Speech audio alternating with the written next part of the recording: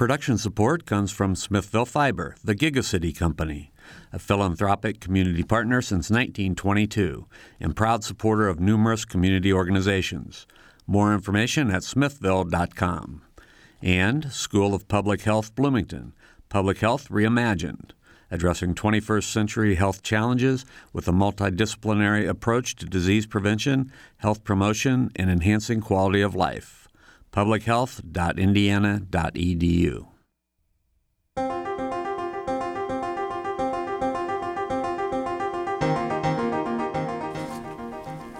From talk of an October surprise by WikiLeaks to the potential of polls being accessed by hackers, threats to the election have come a long way since the hanging chads of 2000. I'm Sarah Whitmire, the News Bureau Chief of WFIU and TIU, and today on Noon Edition, we're talking to experts about the election and cybersecurity. You can, of course, join the conversation on Twitter at Noon Edition or on air by calling in at 812-855-0811 or toll free at 1-877-285-9348. Bob Zaltsberg is out today, and Joe Wren joins me. Hello, Joe. Hi, thanks for having me. Our guests today include Fred Cate. He's the Vice President for Research at Indiana University. Brad Wheeler is the Vice President for IT and CIO at Indiana University. And Tree Martin, who's the Chief Deputy Clerk for Monroe County. Thank you all for being here today. Sort of a big question just to get us started. And Brad, I think I'll toss this one to you. But just overall, big picture, are our elections secure? I think I would say to first order, they're probably more secure than the phone you're walking around with in your pocket today. Fred, so how is that? I mean, well, why are they more secure than your phone? That's a scary thought because the phone is so insecure. I think there's no question but what right now our voting mechanisms are secure. They're highly distributed. They're managed typically at the county level. They're not online. All of the things that would help make them secure, all of those things help make them secure. I think having said that, there's reason to be concerned about the overall electoral process, which is if because of Russian hacks into voter registration systems or into the Democratic National Committee, it introduces some sense of uncertainty so that people either don't go to the polls or they doubt the results when they come out, that would be the real insecurity that I think we'd worry about at this point. And to be honest, it's a pattern we've seen in the past from Russian attackers against national and regional elections in Europe and elsewhere. It's what we're starting to see now in the United States. So I'll let you jump in here. If this is handled at the county level, then... Okay, speaking for Monroe County, our election is safe. The boogeyman, he's under the bed, but not in Monroe County. But, Fred, we have heard some states where their systems have been hacked. Is that correct? I'm trying to think of Arizona was one, Florida even, right? Arizona, Illinois, and Florida. And there's a fourth state that we don't know the identity of, but the FBI has confirmed there is a fourth state. In all of those cases, though, remember what was taken was stored registration information which often is made available in various anonymized formats to the campaigns and to others in any event. There's no sense at all, there's been absolutely no even allegation that anything's been targeted that would involve the actual voting. So the process of voting, the voting tally, the way in which the votes are counted or stored, all of that is offline and, as far as all indications are, completely secure. So and I don't want to put words in your mouth, but is this more of hackers trying to gather someone's personal information rather than try to rig an election? I think one of the things that you see going on across the internet right now is with some of the bad guys and hackers is a bit of a spray and pray methodology. And that is a vulnerability comes out. We discover that something in Adobe software or something in an operating system has a vulnerability. And one of the first things that everybody should do is keep your systems updated and patched. Keep these updates and fixes installed.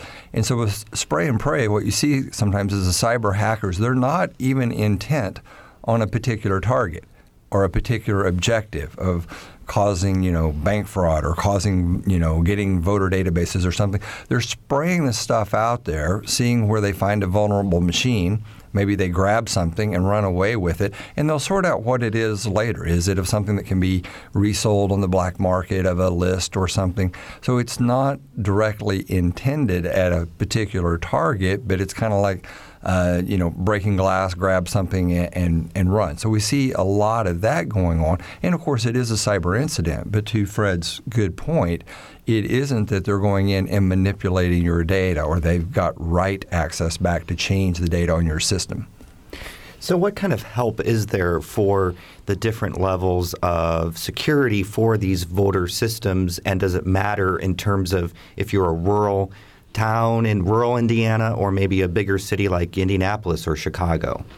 Well, if you think that if your voting history has been compromised, something's been changed on your registration, you can go to indianavoters.in.com, put your name in and your date of birth, pull yourself up, see if you're in the right precinct. If you don't have access to a computer, you can give us a call at Election Central. If none of those things and you want to be even more secured and more assured, you can come to our office at 401 West 7th. So we've got those things covered. And on election night, we are a closed system. We're not even attached to the internet. Right. So hacking is impossible at that point. Is it that way across the state? Are voting machines not online? I can't speak for everyone, but the system that we use, we are not. It is that way across the state, yes. That they're not online. That's right. And again, just to echo the point that Brad made earlier, which is just particularly relevant here, which is we have no evidence of anyone trying to change information. Mm-hmm. All we know is that information has been accessed. But remember, information is accessed every day by attackers against all sorts of computers, including computers that have no useful information in them, because the software that does that, the malware we call it, is running loose in the wild and attacks whatever it can find. And so in a way, it would almost be surprising if we heard that these databases had not been attacked. That would make you more suspicious if there were not reported attacks against them. Is the security of our election, I'm just wondering, is it really outdated in your opinion? First, one thing I would jump in on is in information technology, a lot of times we see efficiency in getting on common systems or building economies of scale. Look at these great behemoth of companies, Amazon, Google, Facebook. You don't see 38 different Facebooks. There's really one, then you could go to LinkedIn. I mean, there's just a handful. These things tend to grow with economies of scale because there's efficiency in doing it. This is one of those unusual situations where we've really been the beneficiary of a lack of a unified common federal approach, because by the Constitution, the states do determine how the voting processes will operate, and you've got some heterogeneity state by state. You've got some disparity county by county in exactly how they implement, what systems, how they conform. So it is not a single unified attack profile that the bad guys could go after. Folks who are old enough to be fans of Battlestar Galactica, you will recall that their systems became so compromised. That's how they solved the problem, was they had disparate systems that were not connected to each other. It's a little bit of the case we find ourselves in now, much to our good fortune. Sort of a happy accident, I guess. We're talking about cybersecurity and whether our elections are safe today on Noon Edition. You can get in your question for our panelists, 812-855-0811, or tweet us at Noon Edition. So who would be motivated to tack into this? You mentioned Russia earlier. Fred, why are we hearing all of this about Russia and cyber hacks lately? Well, I think it's because, Russia was pretty clearly identified as the perpetrator of the hacks against the Democratic National Committee and the related Congressional Campaign Committee for the Democrats. And it was so clearly identified, as a matter of fact, that it turned out there were two different Russian intelligence agencies involved in the infiltration, apparently in an uncoordinated attack, that they didn't know each other were there, but they were both attacking at the same time, which sort of gave the impression that this was an instruction for higher up or was something that would clearly be approved by higher up. And as I mentioned earlier, Russia has a long and I want to say proud, but I would put that in quotes, history of trying to interfere in other elections. And so we saw this Russian hackers shut down Ukrainian voter registration for a 36-hour period. Nobody could get access to it during that time. Mm-hmm. They've targeted other elections in Western Europe. Often it's not so much to do something like elect a particular candidate. What many of the pundits here were talking about were the Russians trying to help one candidate or another. but rather simply to destabilize the notion of democracy. Yes. And so it's the voting itself. It's the notion that you can have a peaceful transfer of power every 4 years or every 2 years in the case of some offices, that it seems to be upsetting to the Russian government, and that anything they can do to cast doubt on that or to make it appear that it's not as fair and accurate as we believe it is, that would be a success. And it doesn't have to be as widespread in terms of any type of attack. I mean, we can look back in 2000 with the hanging chads when one area in a state had upheaval nationally. And people are still talking. People still talk Manipulating about the perception. It's right. Yeah. So what are the long-term implications of sort of just floating that idea in people's heads? In my mind, anytime that you can convince a person that their vote doesn't count, if this is hanging out there, these bad Russians are going to mess up our election, then why vote? Because it's not going to matter. It's rigged anyway. So that would be the lasting implication in my world. Yeah, and I think that's the thing we would worry most about. In other words, what you'd really like to see is the opposite reaction, that people would say, the Russians think they can mess with us. I'm going to show them by voting that they can't, because my vote will count, but it will only count if you vote. If you don't vote, it won't count. And so the best thing we can do to fight back is, in fact, to vote and then to ensure the security of these systems, exactly as we've done here in Monroe County. Voting is an act of defiance. I agree. Mm-hmm. So how do we, if we hear word like with the Democratic National Convention that it's been hacked, how do we trace that back and figure out who is responsible? Well, there's lots of digital footprints. Sometimes people talk about sending an email. The internet doesn't send things; it makes copies of things. So when you send an email, unlike the postal mail, where you no longer have the envelope, it's gone. When you write an email message, a copy remains perhaps on your PC, perhaps on the server you're attached to. Then there were digital footprints all along the way to where it arrived elsewhere. When you go and click on a newspaper or a website, it creates all these digital footprints on the way there and back. So hackers, malevolent actors will do their best to disguise those footprints, make them appear that they're coming from somewhere else, make them look innocuous. So here at Indiana University, sometimes we've seen a cyber incident where a server that has no data of any value, it's doing a very pedestrian thing, has become compromised. And you say, well, why is somebody going to the trouble to do that? Well, they want to use that to then go attack someone else and make it look like, it's just, innocuous traffic coming from a university. Who cares?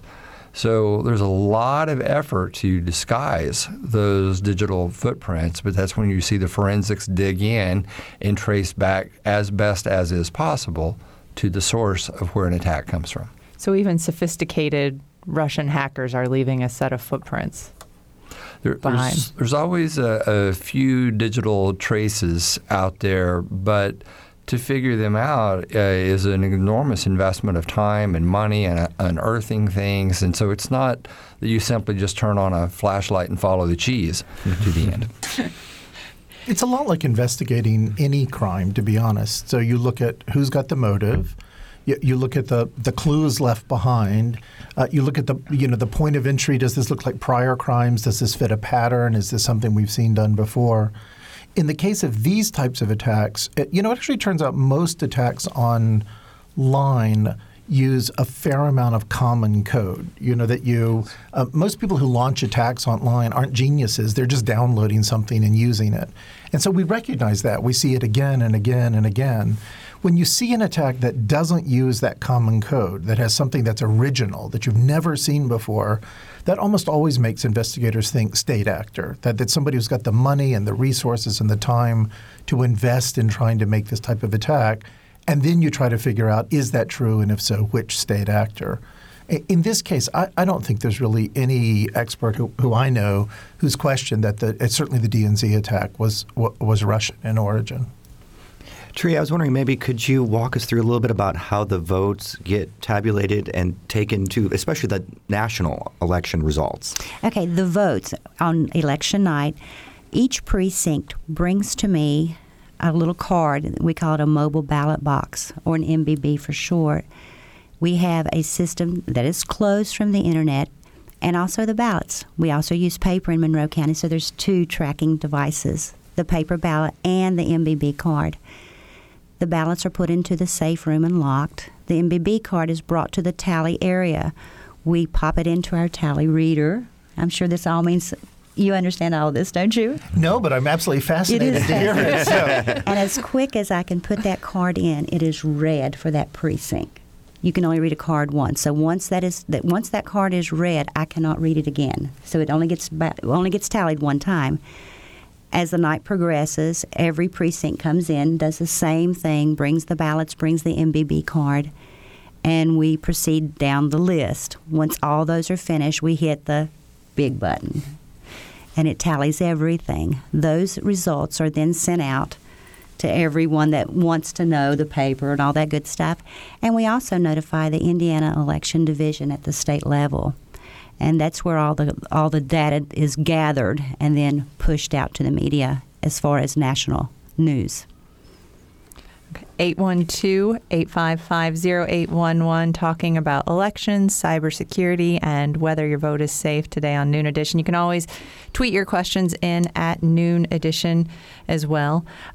We mentioned earlier the DNC emails, but we're also seeing things like Colin Powell's emails getting hacked, and I know you've mentioned that before. So is that, again, just about creating this perception that we're out here and we can do those things, or was that a fluke? That couldn't have been a fluke. Well, we've seen a sort of pattern of senior government or former government officials being attacked. This has included, for example, an attack on the contractor that does travel arrangement for the White House. So we've seen information about Michelle Obama's travel plans. We've seen her passport has been made available online. We've seen attacks against prominent former government officials, Colin Powell probably being the most visible. Again, the way this information is coming out, it's not that all of the attacks are necessarily orchestrated, but it does appear that the revelation of the information is certainly being timed with an eye to the U.S. election cycle in mind. And it's one of the, I think that, again, it's one of the things that leads to this question of when you're thinking about who might do an attack, you think about, well, who in or outside of the United States has an interest in the election cycle. And I think that's what's led to a lot of this speculation. Is this designed to favor one candidate or another? But, as I think we've all said, I think the much greater likelihood it is that it's just intended to be destabilizing in the sense of public trust or public confidence. I mean, one of the things the Russians have done in the past, and it's something, frankly, we're going to be watching for this year, is they have released false election results so that you had media reporting wrong results because they were infiltrating the cycle of reporting to the press to give inaccurate results. And again, this just then causes confusion. Why if 1 minute you report one thing's happening, another minute you say, no, that was wrong, now we're reporting something else. Then the supporters of whichever candidate loses tend to take that on board and say, well, there must be something going on. In reality, there's nothing going on other than an outside party trying to sow some level of discontent or discord. Masters of the propaganda war. Exactly. I mean, we're talking a lot about Russia. Are they the predominant ones who are orchestrating these attacks? Or why is it that all of a sudden it just seems like it's something with Russia every day? I sort of feel like we should invite someone from the Russian consulate to be present here. I always worry about sort of the ganging up on sort of the topic of the moment. It does appear, given the very tense relationship right now between the United States and Russia, and what appears to be a certain amount of almost personal antipathy between President Putin and President Obama, that Russia has a particular engagement right now in trying to target the U.S. in terms of cyber attacks. And it's sufficiently significant that one of the things we are reliably told is that when the two presidents met during the recent summit in Asia, that this was one of the subjects that President Obama brought up during their private meeting with nobody else present, was concern that Russia was doing this and a warning that Russia should stop doing it. But if we look at the bigger picture, so not just elections, but all the ways in which information is under attack today, There are a lot of countries very sophisticated at doing this. Certainly China is one we often talk about. The United States is incredibly sophisticated at doing these types of attacks. I'm not aware that we've ever targeted a voting system in another country, but there are many well-publicized reports of other things we have targeted. And then there are countries, you might not expect that have fairly sophisticated cyber operations, Iran being one of them. And so I think it's something we as a society are sort of going to have to get used to, that anything we care about, anything, whether it's automated vehicles or drones or our phones or our voting system that involves information is going to increasingly be under this sort of scrutiny about how secure is it and who is going to profit by trying to attack it. And to the point of the narrative of what we're seeing in the popular press, et cetera, always focusing on Russia, I would wholly agree with everything Fred said. But you can also note that if it were China, if it were Iran, if it were some other entity causing some or doing some of this and not wanting to get caught, it actually works for Russia to be perceived as the power that's doing it, even sometimes when they're not doing it and the other actors covering up their acts. Yeah. I want us to take a quick break, and then we have somebody on the phone lines, and we'll get to that after the break. But before we go to a break, 855-0811, you can join our conversation today as we talk about cybersecurity and whether our elections are safe. You can also tweet your questions at Noon Edition, but we'll be right back.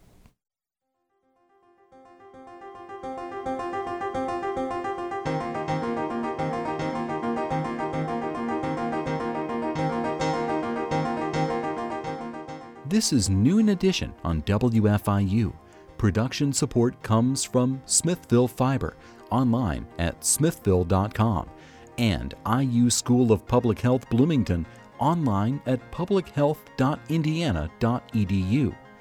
WFIU News covers South Central Indiana and the state each day. You can read news throughout the day as it's posted on our website at wfiunews.org. And you can pick up a digest of all the top stories. It's like a newspaper delivered to your inbox each weekday afternoon. It's a free and easy way to stay on top of not only the headlines, but also the in-depth audio, video, and print news stories you can't get anywhere else. Subscribe right now at wfiunews.org.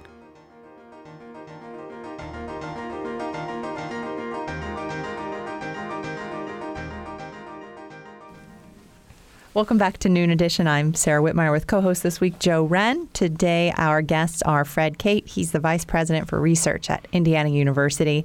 Brad Wheeler is the Vice President for IT and the CIO of Indiana University.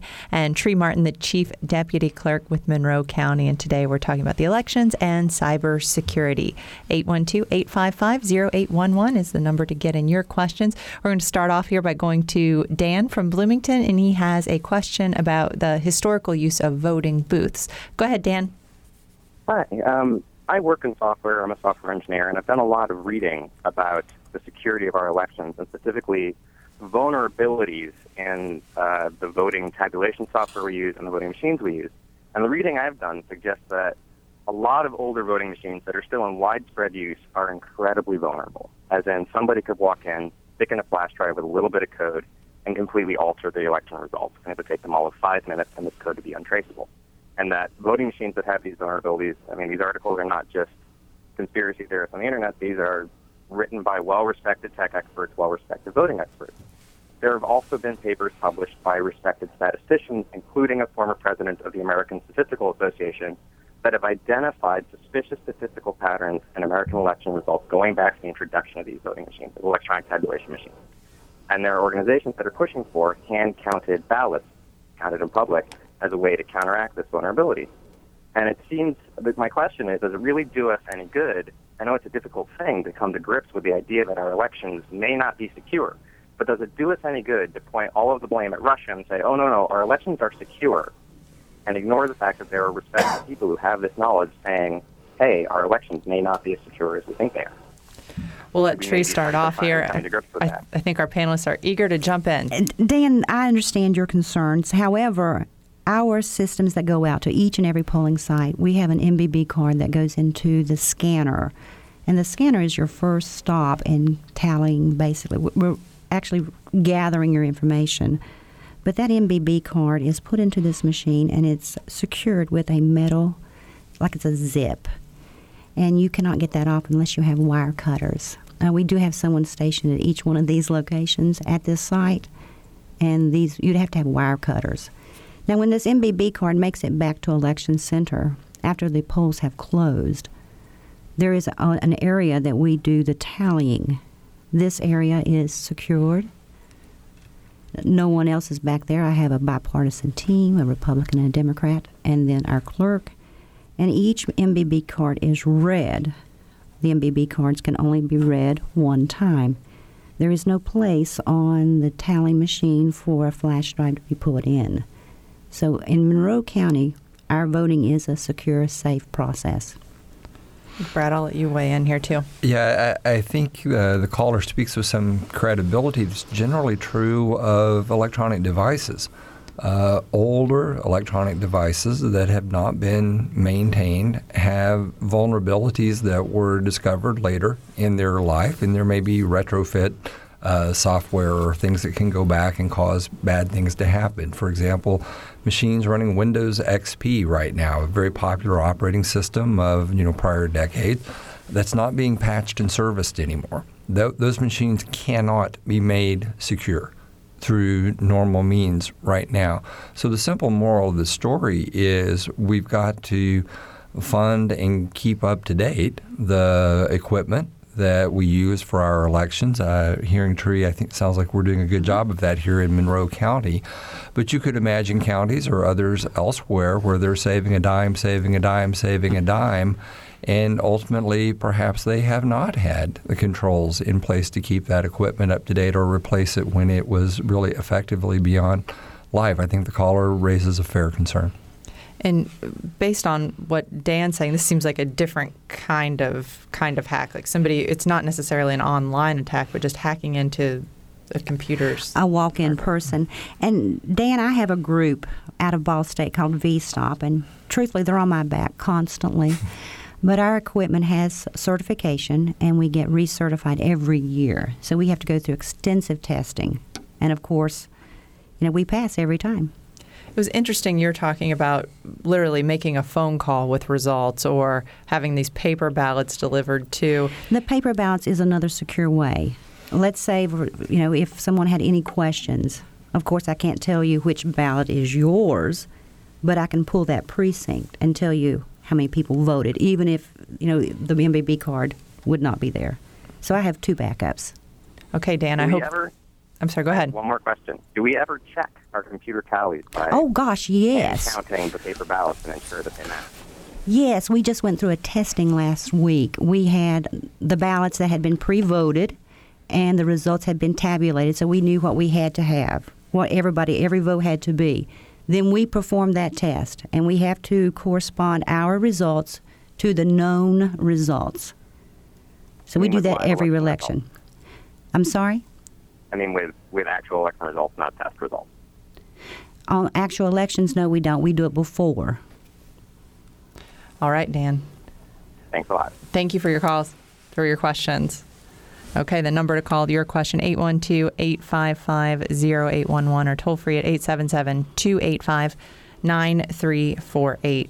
And one of the things that we were talking about a little bit during the break is that perhaps not having a more automated system is working to our advantage. Fred, I'll let you sort of respond to that. I think we're living actually in the middle of a very legitimate tension, and this is playing out as visibly now as I can think of it in my lifetime, which is, on the one hand, there's a lot of pressure to say voting should be easier, it should be online, it should be something you can do without leaving home, it should be something you could do for days, not just one day. That there ought to be ways to take advantage of technology for voting, as frankly many countries have done. On the other hand, we're really saying here one of the reasons we know we're secure is because we have a system that, while taking appropriate advantage of technology, is also using some very old-fashioned technologies like a paper ballot, something that gives you real accountability at the end of the day. Now, I'd say the one challenge that still seems very much front and center, though, and that is the same thing that helps gives us protection, the localized approach, the fact that it's not online and so forth. Also, creates a question of its own, though, which is every county as responsible as Monroe County is? And so when it comes to voting for a national office, we're now counting on not just Monroe County, but we're counting on every other county, not just in the state, but nationwide. And I think this is one of the challenges, which is what are the roles that that experts in cybersecurity, that federal officials, that state officials could play in lending real support to the counties, so that everybody has the same type of system that you've just heard described here. And one of the things we know that happened last week was the FBI held a conference call with all of the registrars from the Florida counties, all Florida counties, to discuss the attacks they've seen. But again, that's not – I mean, that knowledge is always a good thing, but it's not the same thing as help. And it's been interesting. The Department of Homeland Security has, announced that it's providing some help to registrars who have asked for it. And I think about 14,000 have asked for some form of assistance. But again, this is kind of late in the game. And one problem we have on the security side of this equation is we only think about elections every 2 years or 4 years, whereas the people who really run these systems think about them all the time. And so if we're serious about providing assistance to assure a nationwide standard that meets that we enjoy here, it's something that's going to have to be provided nationwide, not just when it's in the press. It seems odd to me that we are relying on things like paper ballots and phone calls as advanced as we are. So I'm wondering, are we sort of dodging the big question, which is why aren't we just making the system more secure? And how would we go about doing that? Is that the answer? The Washington Post about a year and a half ago ran a series of very good articles, and the title was called A Net of Insecurity.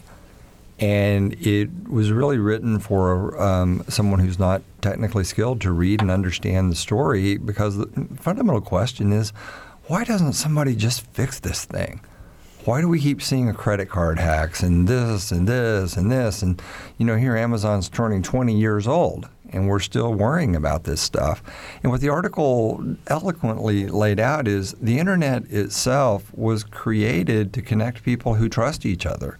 That's what its first point was when it came out of defense and DARPA, et cetera. And so now it morphed into this job that it was never perfectly designed to do.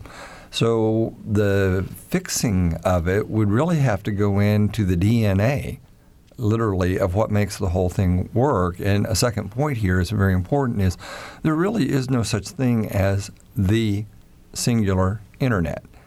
The Internet, by its very label, is a network of networks.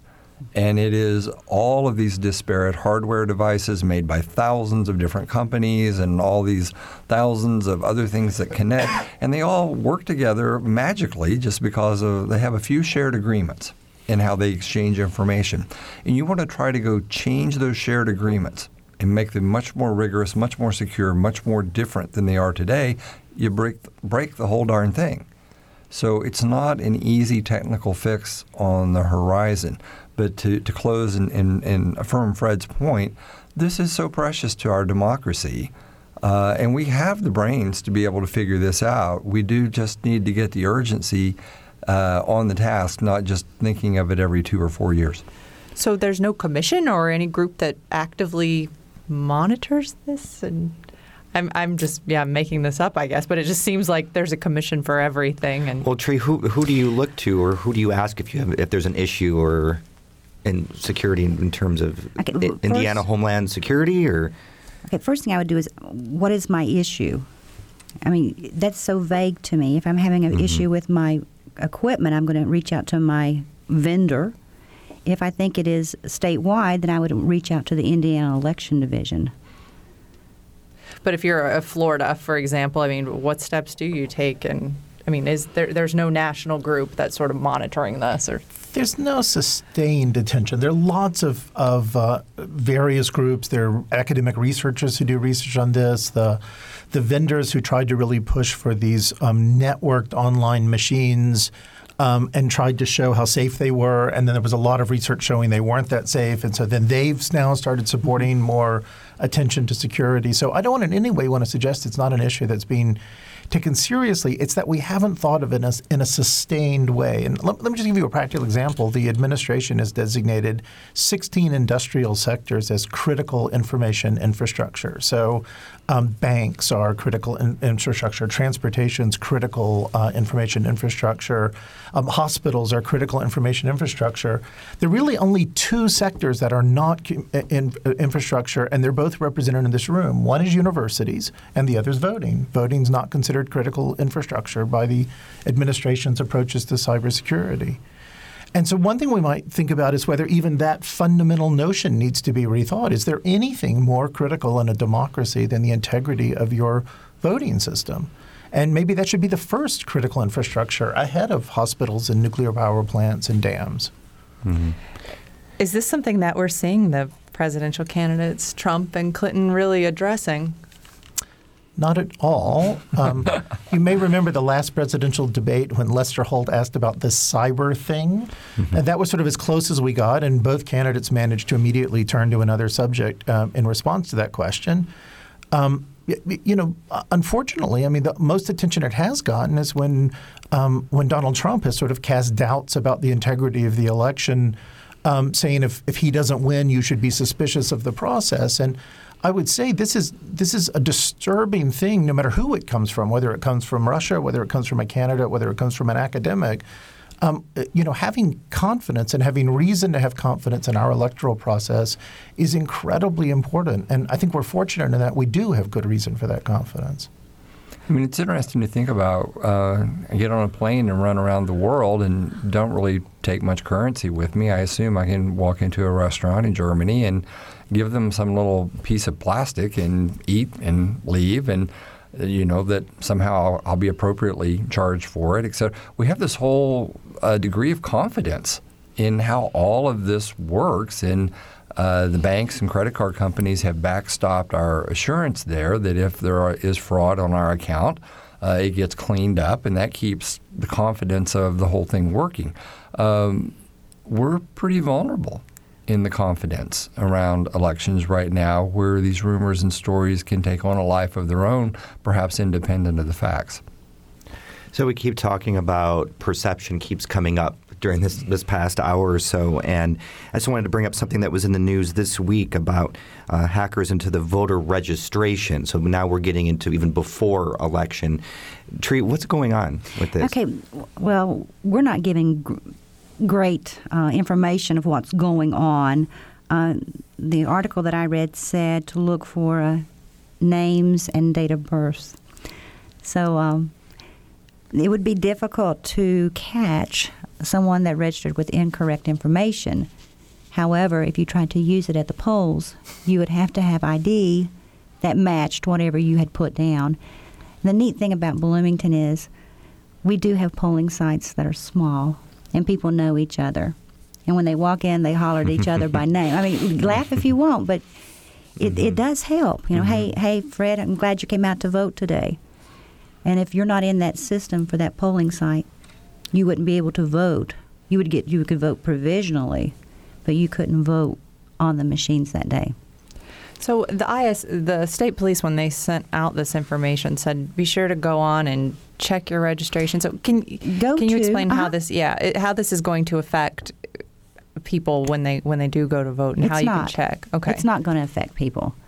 That's a scare tactic. It's not going to affect you. You know your date of birth. You can go to indianavoters.in.com and check your registration. It's on there. You can't check someone else's because you don't know their date of birth, but you can check your own. You can pull up your registration, see that you're in the correct precinct, that your name is spelled correctly, your date of birth is great, and move on. It doesn't have to be a problem. Is there anything about this investigation that you know in terms of like what really is this group that was trying to register people? And I know very, very little about it. Yeah, and it's part of an investigation, so there's not much here, and that's what we're trying to figure out. We're not going to get any results until November 3rd, and the election is the 8th. And early voting starts October 12th. Right. I don't like the timeline. Yeah. All right, today we're talking about the elections and security, cybersecurity, all things elections. 812-855-0811, toll free at 877-285-9348. I wanted to broaden this out a little bit, and I think you touched on it a little bit, Brad, when you were talking about banks and our idea of security. But just, I'm hoping you all can weigh in just on how much we spend on these cyber crimes and the effect these are having on our overall economy.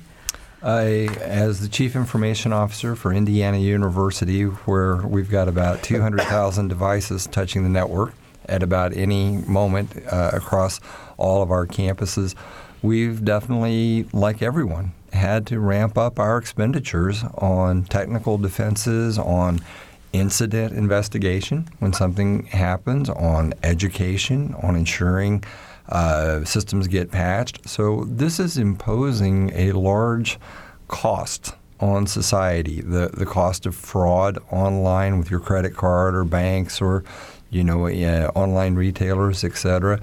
That's a cost that doesn't just go away. It's getting rolled into the cost of goods and services. So this is not really small potatoes irritant.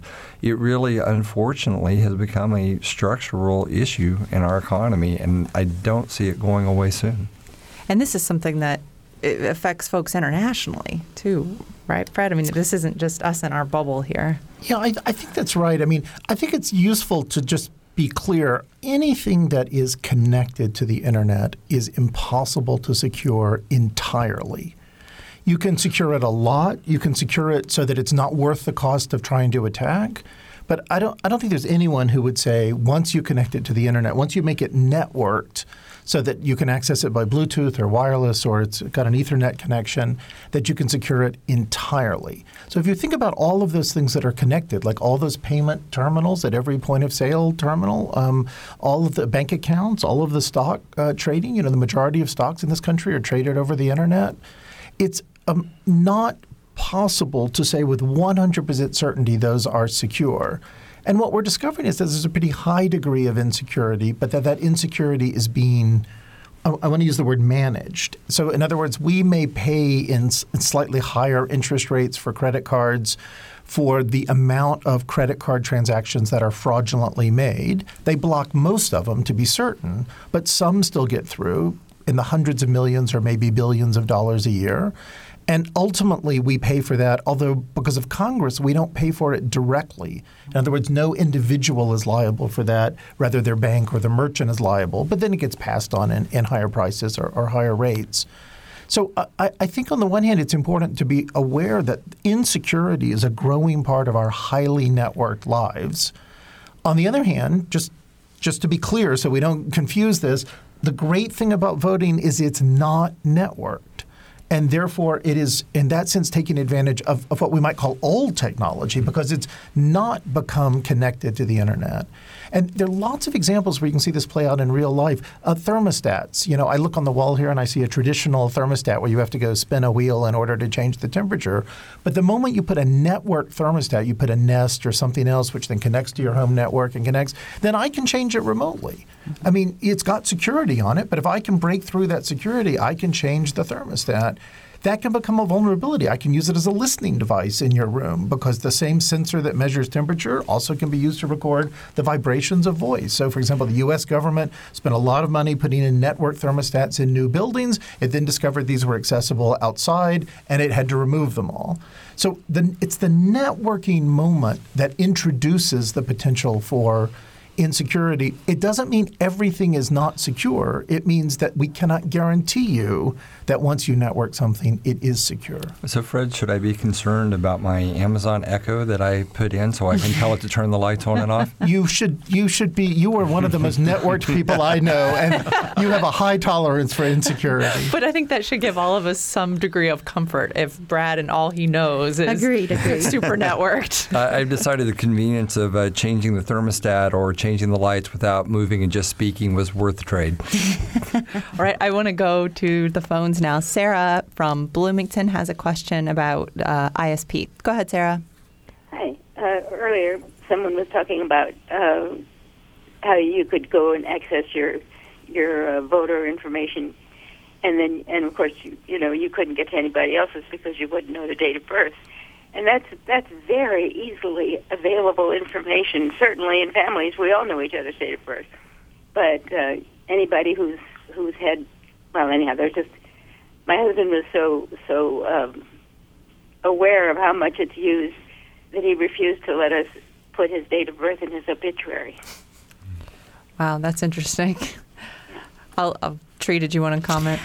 Sarah, I understand what you're saying, and yes, I know my children's date of births, and me too. Makes me older every day.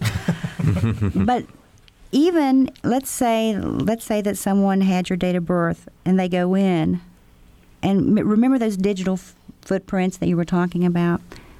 If you came in to vote and someone had changed your registration, and you, of course, would have an issue with this, I can look into the system, and there would be a time and when it was changed. If you would have documentation that proved who you were, which is like a driver's license that hadn't expired, you would still be allowed to vote. That's good to know. We're not going to do anything. I'm really not too worried about my right to vote. I think, and you shouldn't be. I feel very secure about that. But I do think that people trust the date of birth rather more than they should. That was kind of my only comment. And I understand, but we also do all kinds of stuff. It's used. We also do a verification of address too, sweetheart. So we've got the verification of address. You've got your date of birth, and you've got your name. So we try to get those 3 to 4 things covered. Sure. But you can always call us if you don't want to use the internet. I'm not really worried about this. I was just thinking that the date of birth as a security thing is not really very good. That's I understand. Thank you, Sarah. Sure. Bye. And that's a fair point. I mean, every time we log onto Facebook or something, it's reminding us it's somebody's birthday, so we have it right there in front of us, That's right? Exactly right. But for clarity, Tree, your point is you can go into the website and look at your information and say, hey, I'm Brad Wheeler, here's my date of birth, I'm registered in Precinct X. You're not making changes to it. I'm verifying it. Yeah, all I'm doing is I'm verifying it. So even if someone knew my date of birth, they can't go to this site and make any changes. They could, if they knew all those things, they could say, well, indeed, Brad is registered, and indeed, he is in Precinct X. But if you did change anything, I would send you a postcard, too. Yes, you do. You've received one, I'm assuming. Have. Anytime there's a change made, we send out a postcard. So even folks who have potentially had their information compromised will be getting a postcard, so that would be a red flag. It would be. Brett, just to kind of maybe wrap things up, we're kind of coming toward the end of our time. Is there a demand for cybersecurity experts?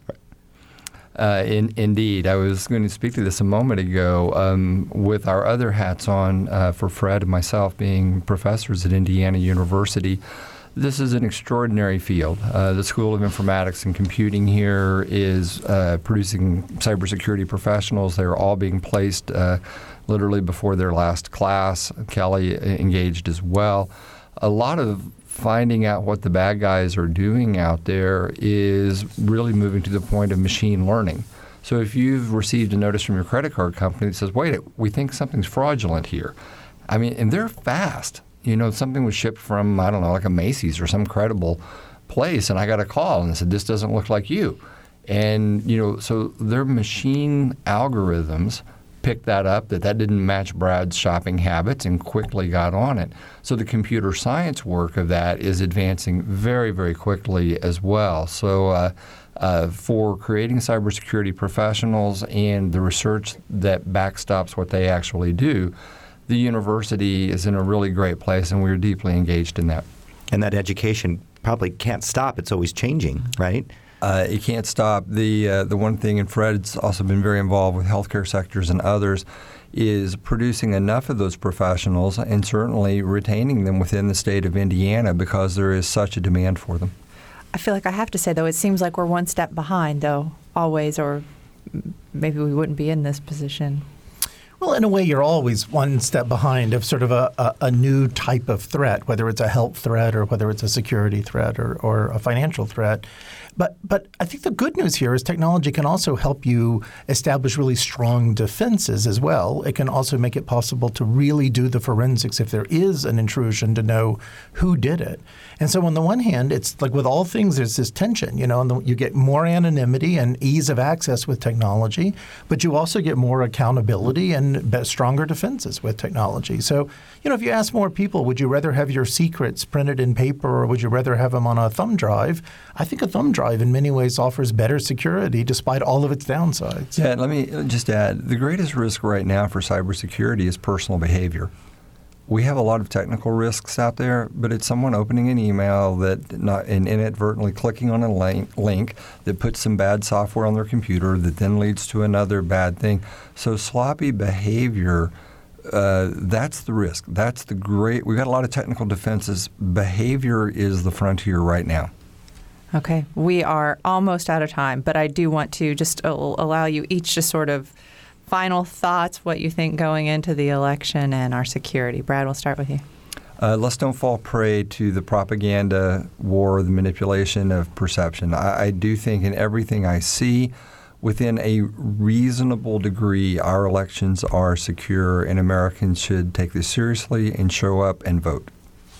Yeah, I would just echo that and say just as behavior can be a critical security vulnerability, it can also be a critical security strength. And I think a lot of what we've heard today about the behavior of the clerk's office in Monroe County really suggests how true that is.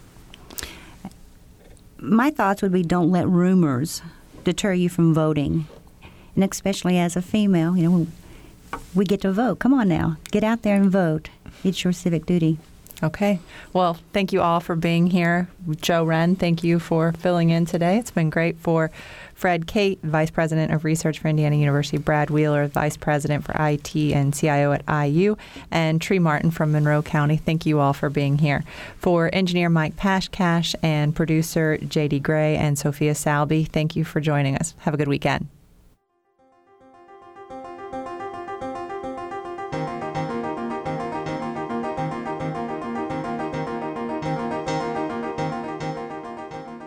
Noon Edition is a production of WFIU and the Herald Times. A podcast of this and other WFIU programs is available at WFIU.org. Production support comes from School of Public Health Bloomington. Public Health Reimagined, addressing 21st century health challenges with a multidisciplinary approach to disease prevention, health promotion, and enhancing quality of life. publichealth.indiana.edu. And Smithville Fiber, the Gigacity Company. Fiber Internet, HD, and digital IPTV in southern Indiana. More information at smithville.com.